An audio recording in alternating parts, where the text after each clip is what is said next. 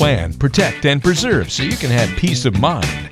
That's the motto of Steve Davis of Davis Wealth Management, your host of Your Healthy Retirement.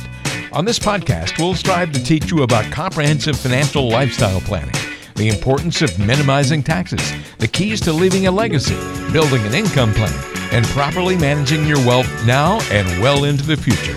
Joining Steve Davis are the hosts of Good Morning New Hampshire on 107.7 The Pulse, Peter St. James and Pat Kelly.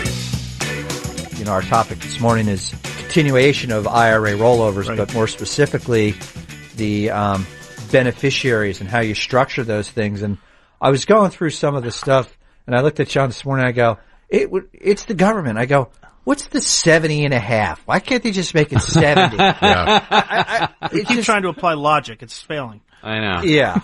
Yeah. It is. The headlines. The age has been increased. Yeah. Correct. Yeah. True. Yeah. But with that being said, that's one of the things we want to focus on because we think it's extremely important to understand naming correctly your beneficiaries, what the impact to a beneficiary is if someone passes away on retirement funds, and how it all works, and then what the changes are with the Secure Act that just came into play and how it's affected it. If you have an IRA, your spouse will automatically have the option to take that IRA upon your passing. So if I passed, Lois would take my IRA, and she would either have two options. She could... After everything we've done for you? Seriously? I have you, don't worry. We've made you a household name and you spit on us? I have you as a contingent, Oh, okay, all right, fine. Okay, There's a few contingents before we get just checking. All right, good. With that being said, the spouse can actually take over their IRA in one of two ways. They can leave the husband's name on it, or they can actually take it as their own and make it their own IRA. And all they do is basically follow the rules of age as far as distribution goes on RMDs, and then it's their IRA. Okay.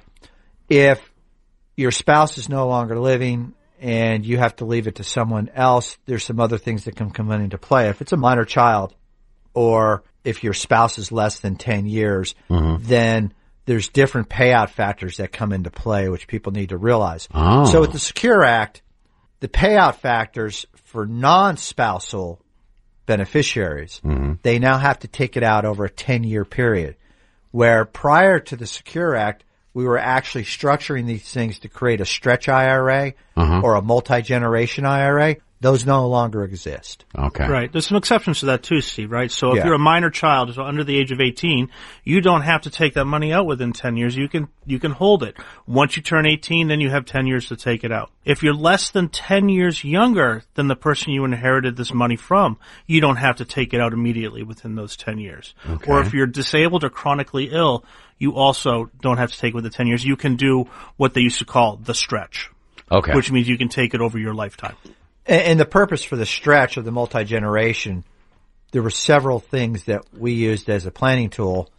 Primarily, it's taxes. So this money has never been taxed. So correct, because it went into an IRA pre-tax. Right. Well, if you're someone and all of a sudden your parents pass away and you take these IRAs and you have to start taking income on top of your income, that can push you into different income tax brackets. So we would do tax planning from the sense of, okay, let's look at what's the best way to structure this beneficiary IRA. And we used to stretch them or do a multi-generation IRA.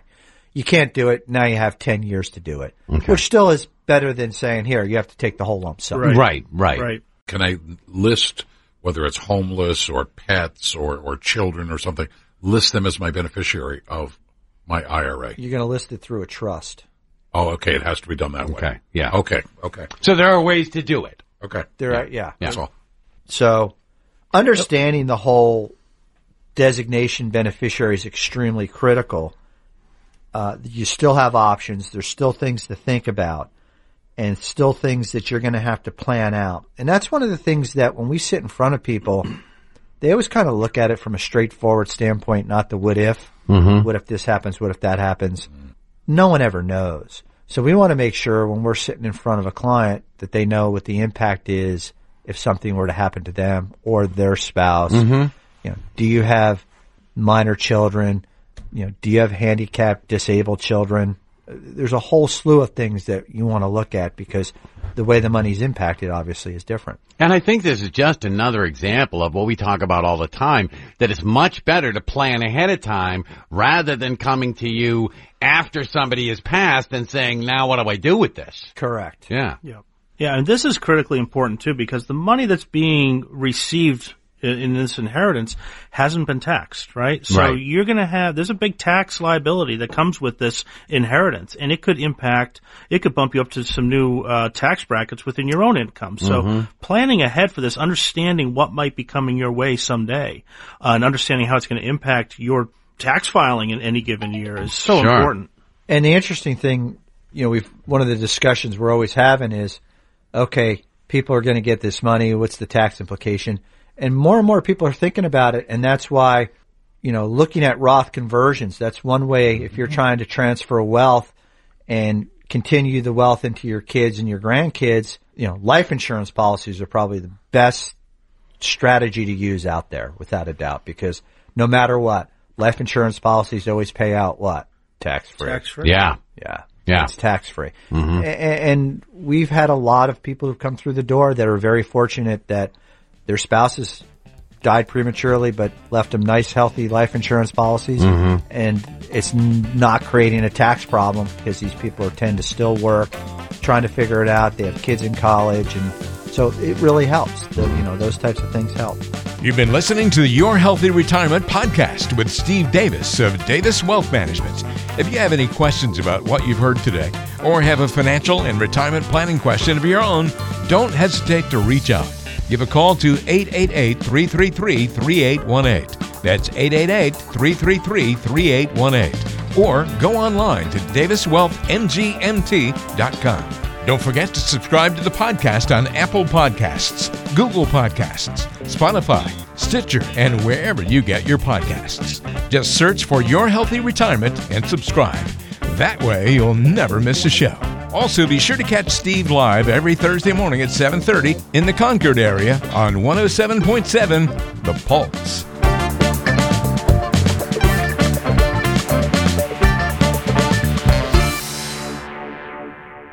Investment advisory services offered through Brookstone Capital Management, LLC, BCM, a registered investment advisor. BCM and Davis Wealth Management are independent of each other. Insurance products and services are not offered through BCM, but are offered and sold through individually licensed and appointed agents.